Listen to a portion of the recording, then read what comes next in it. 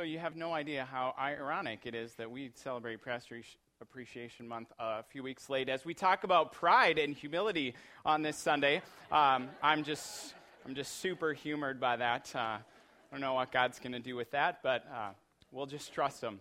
So today we're going to continue our Esther series, but I want to start with a couple of verses that I think set the tone for the situation that we're going to step into. It's a little bit interesting. It's sort of like watching a movie. If you read the book of Esther, it is this great story, and we're stopping the action, and we're talking about a few scenes, and we don't know the future, and if you weren't here the last few weeks, then you might not know the past. So we're going to do the best we can with what we have, and I really do encourage you to read the whole story, because it is a fine story. But again, to set the tone for today, we're going to start with Ephesians 6:12 and 13. It says that we do not fight against the flesh and blood enemies. We fight against the evil rulers and the authorities in the unseen world, against the mighty powers in this dark world, and against the spirits in the heavenly places.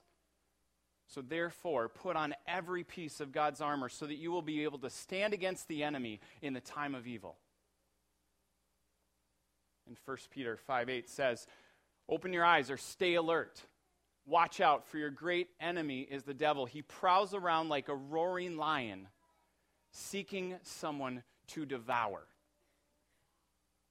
Now, this is what God's word says about spiritual warfare, about spiritual battle. And a lot of us might believe that. Some of us might say, that was an ancient time for an ancient culture.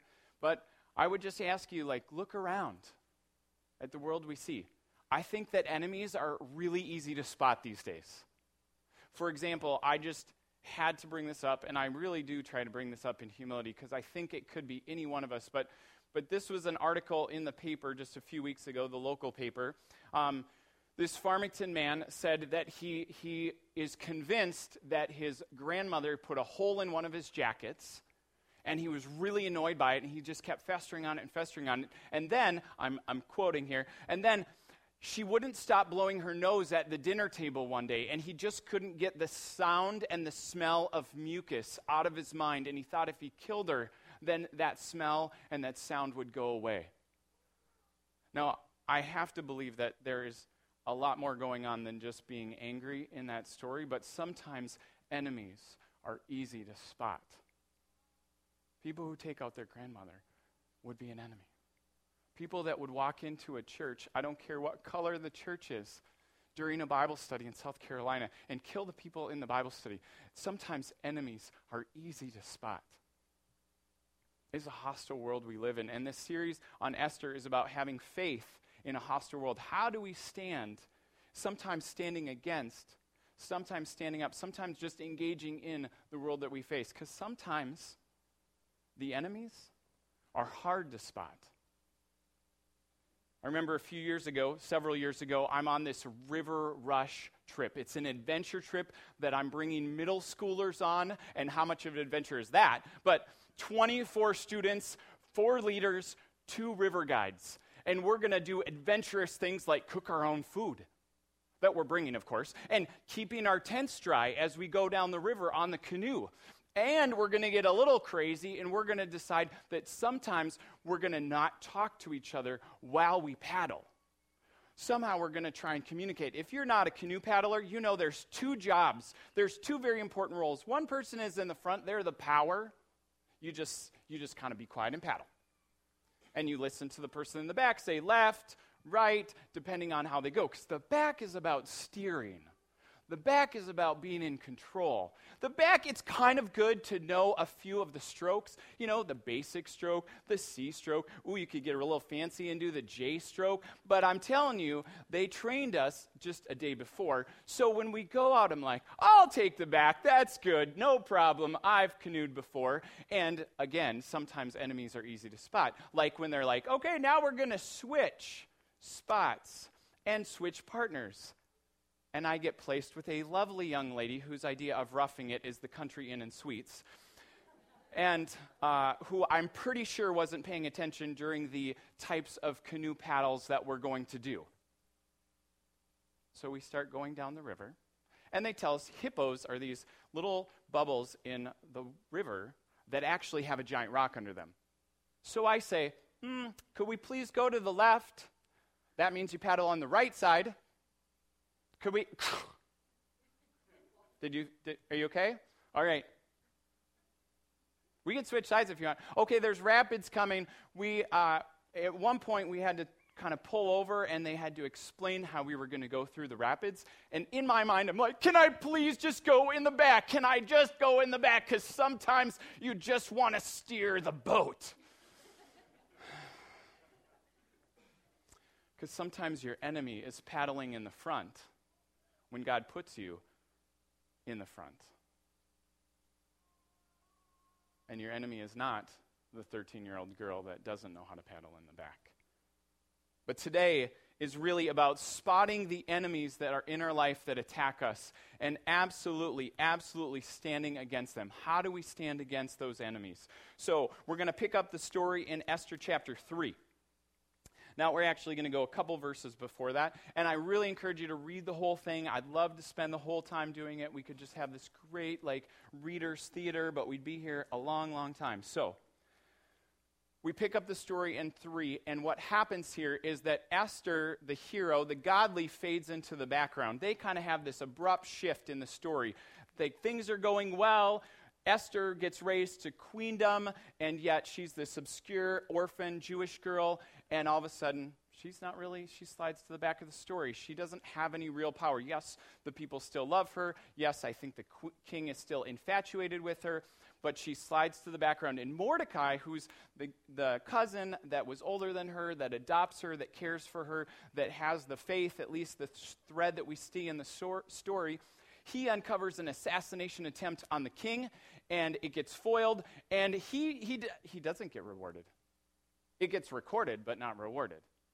And all of a sudden, the story shifts, and it says, now, sometime later, King Xerxes decided to promote Haman, son of Hammedatha, the Agagite, and it'll say later in the story, the enemy of the Jews. And he promoted him to the highest official position under the king for no apparent reason. We'd expect, after this great thing that Mordecai does, that he would get rewarded, but he doesn't. Instead, this man, whose name means magnificent, by the way, just thought that was a little bit ironic. Mordecai means little man, Haman means magnificent, and but what a magnificent ego Haman has, because he is in this highly honored position, but he is not highly honorable. In fact, the king has to command people to respect him. Maybe his character is not worthy of respect. We're not really told. It just says that people would bow down from the greatest to the least because the king commanded them to. Except Mordecai doesn't do this. We're not even really told why Mordecai doesn't do this. Maybe he thinks the guy's kind of a dork. I don't know. The only thread we get is day after day, the city officials, the other government workers, Mordecai's one of them, says, why don't you do this? Why don't you just give in to the cultural agenda? Why don't you just do this? It's not that big of a deal. And they go tell Haman, because isn't that what our coworkers like to do, hypothetically? They like to go tell the boss just to see, hey, they're getting away with it. I want to see if I can get away with it. And so Haman finds out, and he is enraged. Seems like a little excessive response to someone not bowing in respect. Remember, it's an honor-shame culture. And so at this moment, Haman decides not just to find a way to get Mordecai to not move up in his government job. He doesn't find a way to just fire Mordecai. He doesn't find a way to just kill Mordecai. He is so incensed because this is the one thread we get. The friends say Mordecai's a Jew. So we can extrapolate potentially from that since Mordecai's a Jew, Mordecai, follows the 10 Commandments that says bow down before no other gods. And Mordecai doesn't bow down. And he is left alone in the story. His friends, the people that he knows that come to him, they say, why don't you do this? Day after day, the text tells us. And then Haman is filled with rage, and he decides it's not enough to just get rid of Mordecai.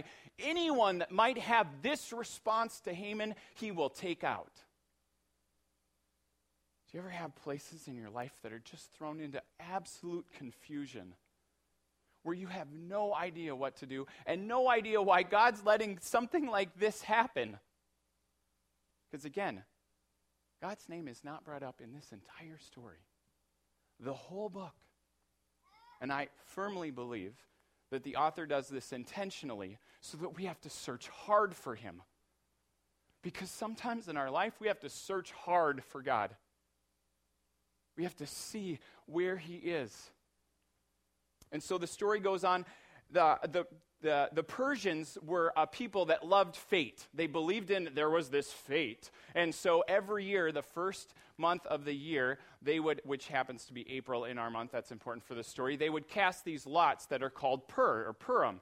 And they would cast these lots, it's like throwing dice, to figure out when the important events of the day were going to happen. I guess it's sort of like gambling. And so Haman decides to come up with a plan, because although he's arrogant, he's also clever. He comes up with a plan to set something in motion. And he uses the day of Pur, where everybody believes in fate.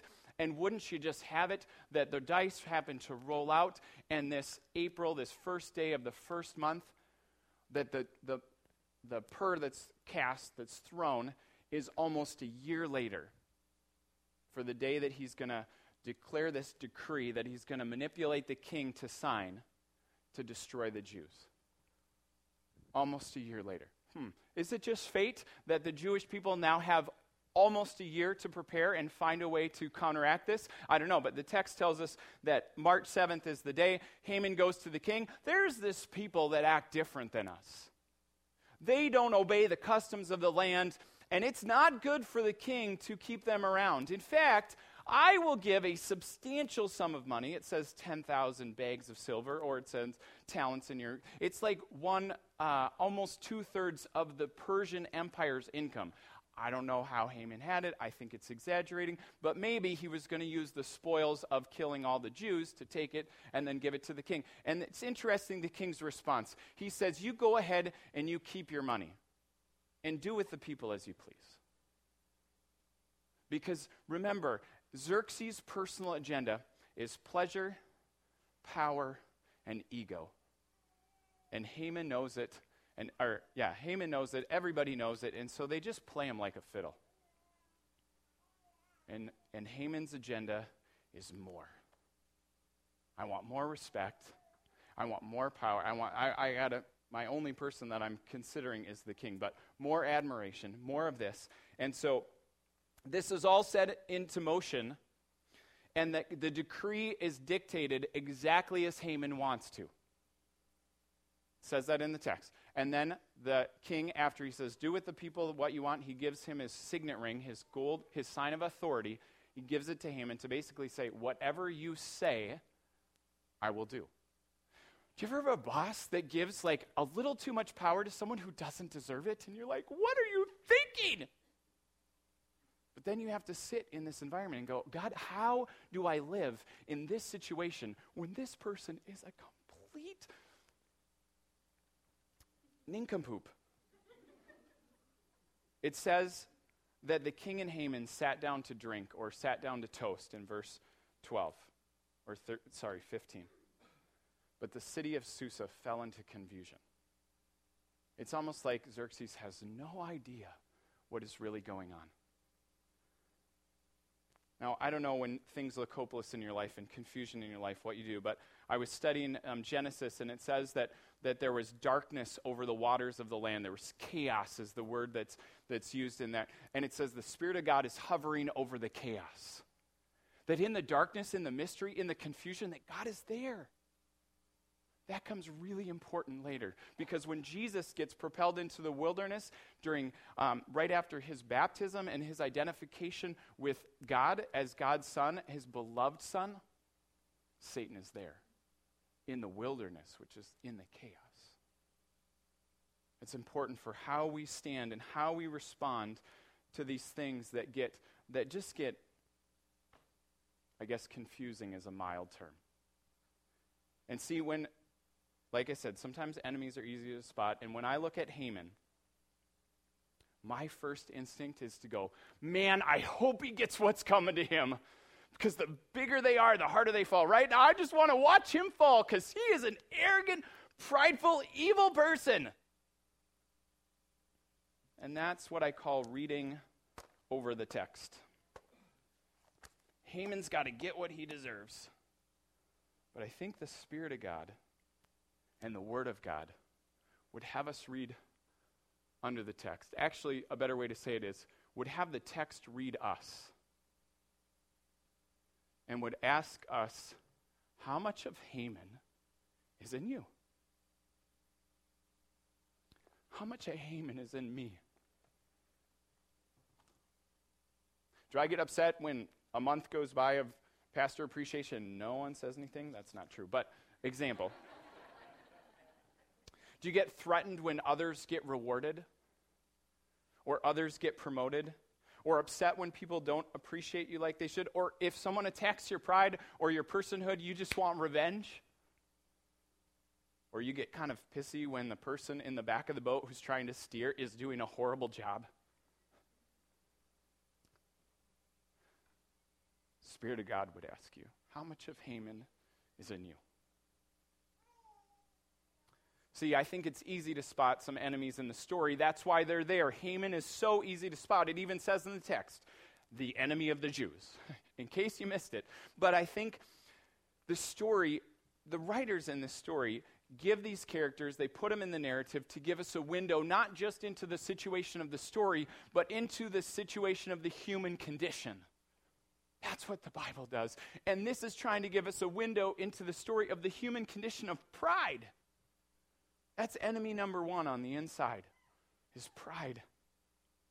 He explodes with anger, Haman does, because Mordecai won't bow down to him, because that's what pride does. Pride wants praise. Pride wants recognition. Pride wants respect, and it demands it. And it's worse. It's ruthless. C.S. Lewis in Mere Christianity says that pride doesn't get pleasure from having something. It actually gets pleasure from having more than someone else.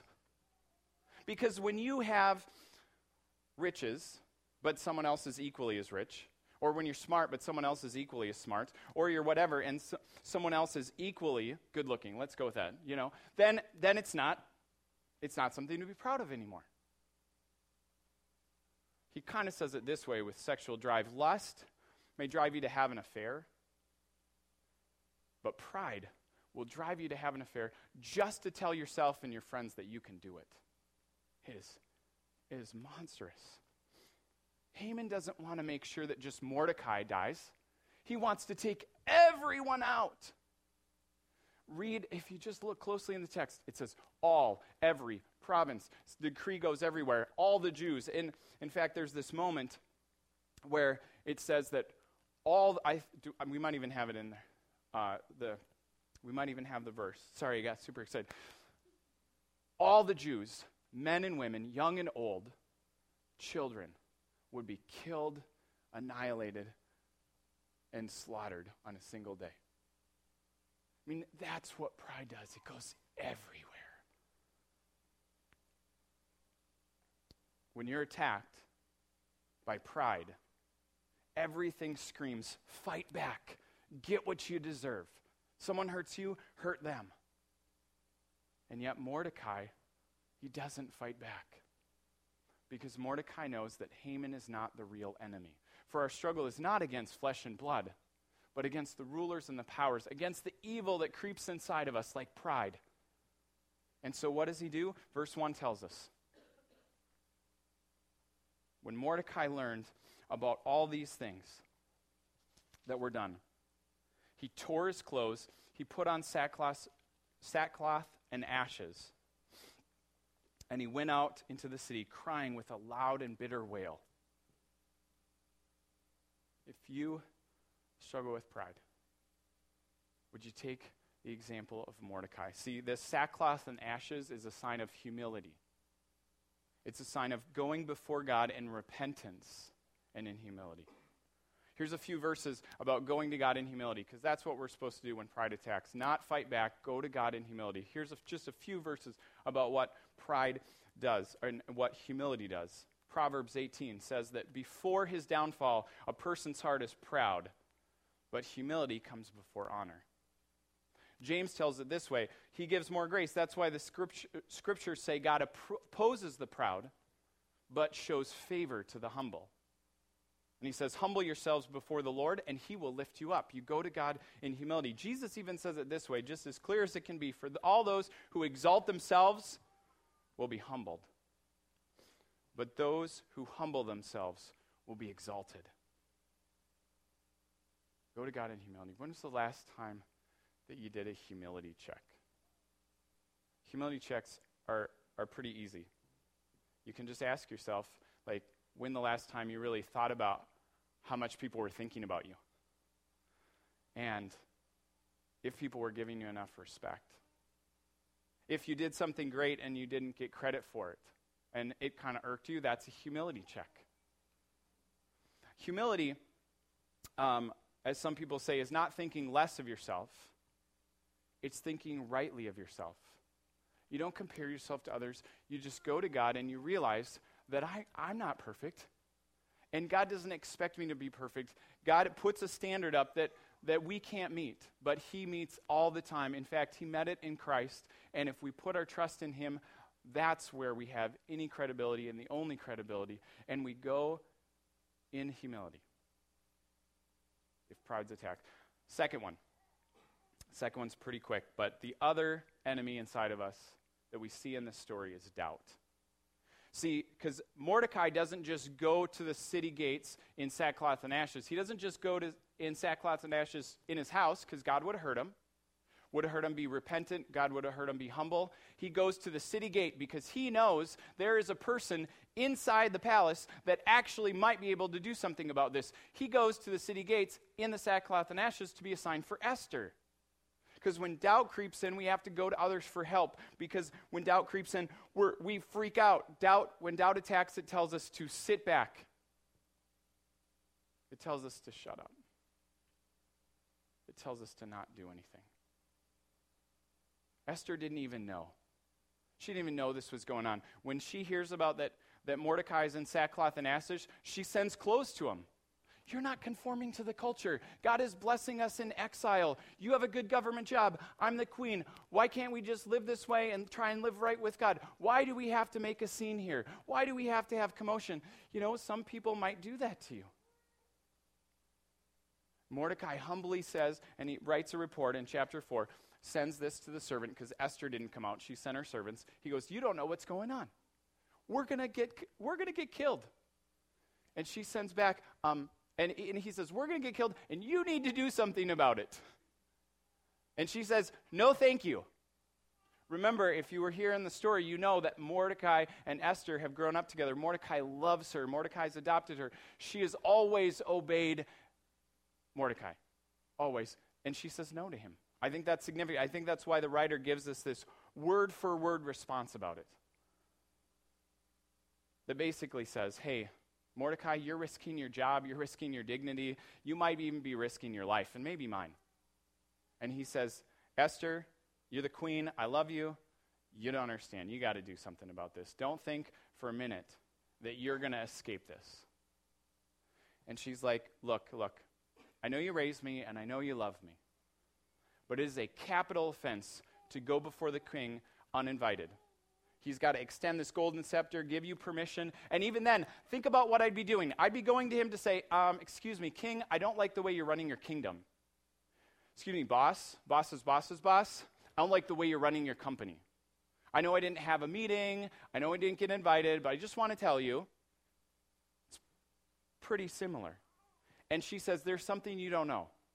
The king hasn't summoned me for 30 days. She's the queen, he's the king, they're married. He has a very full harem. He's not very faithful. And he hasn't asked for her for 30 days. Doubt has set in.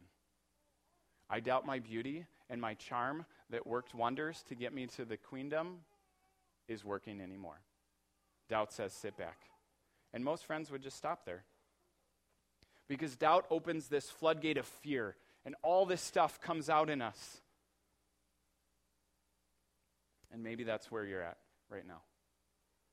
A friend of mine reached out and she said, I have this opportunity to I think it's a promotion, to go into a new job, but I'm scared.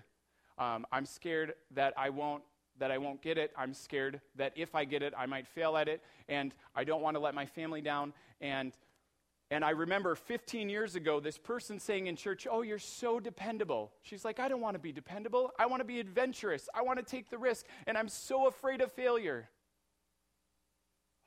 My heart just hurt for her.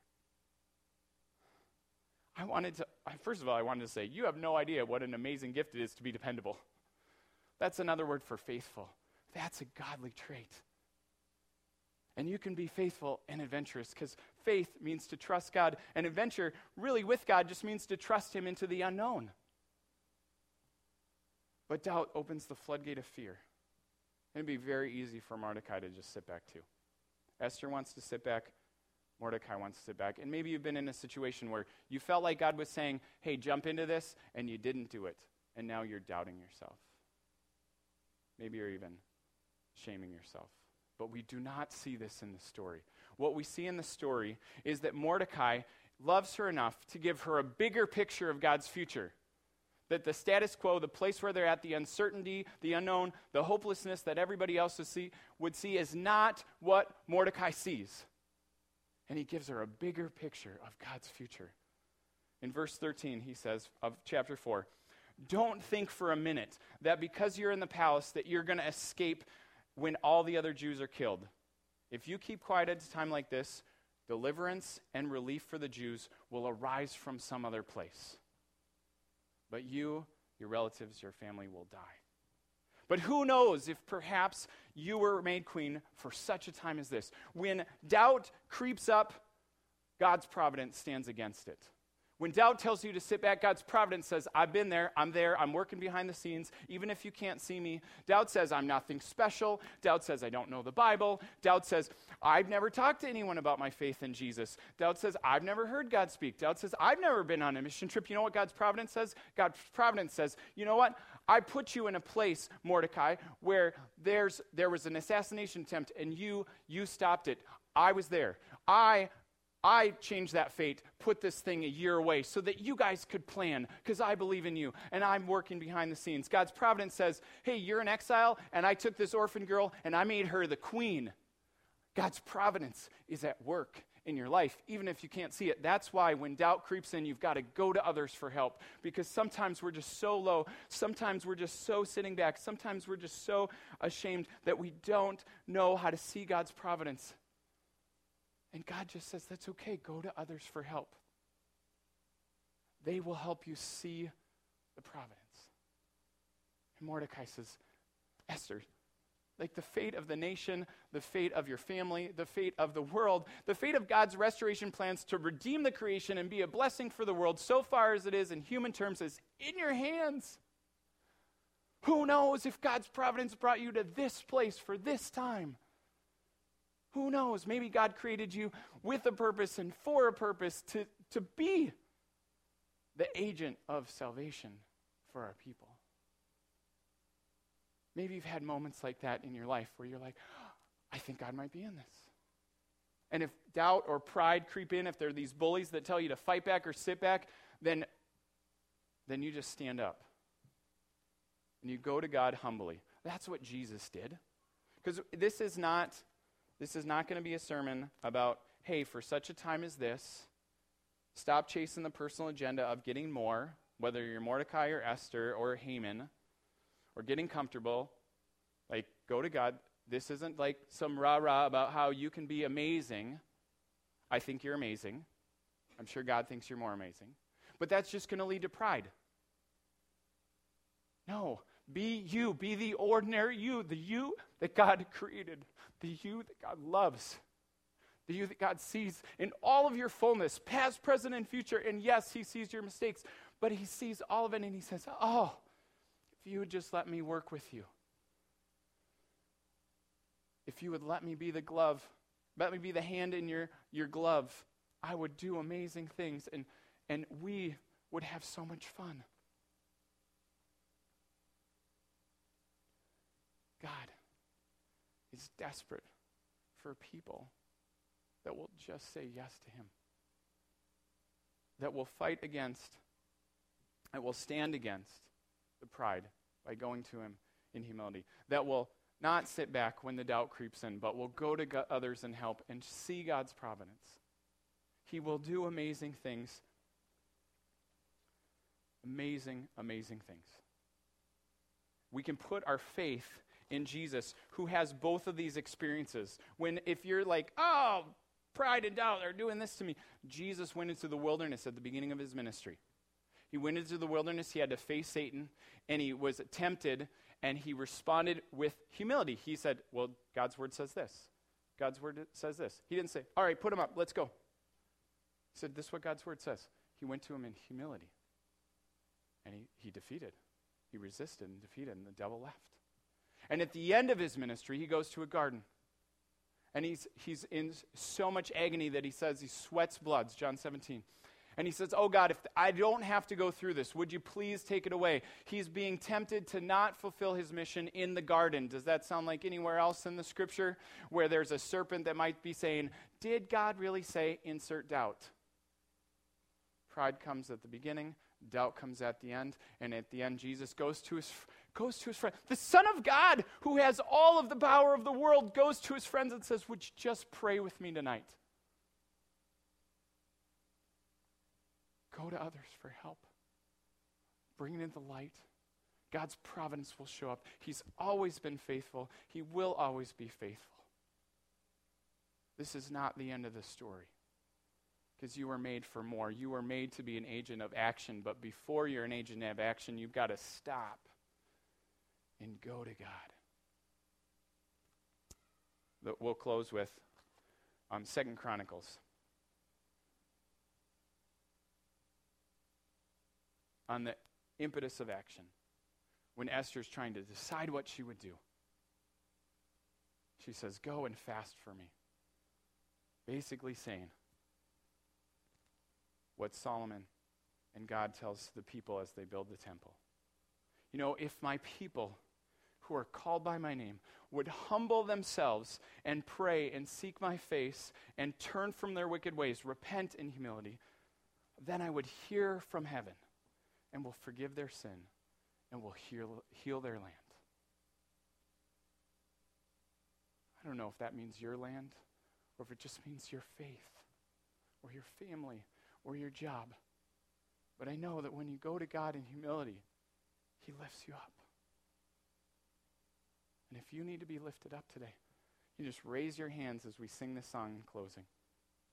You can pray a prayer to turn from the things that the things of your pride or your doubt. God will hear your prayer. Would you pray with me just as we prepare for that song? God, I thank you for the story of Esther, but God, I thank you for the story of you through all time.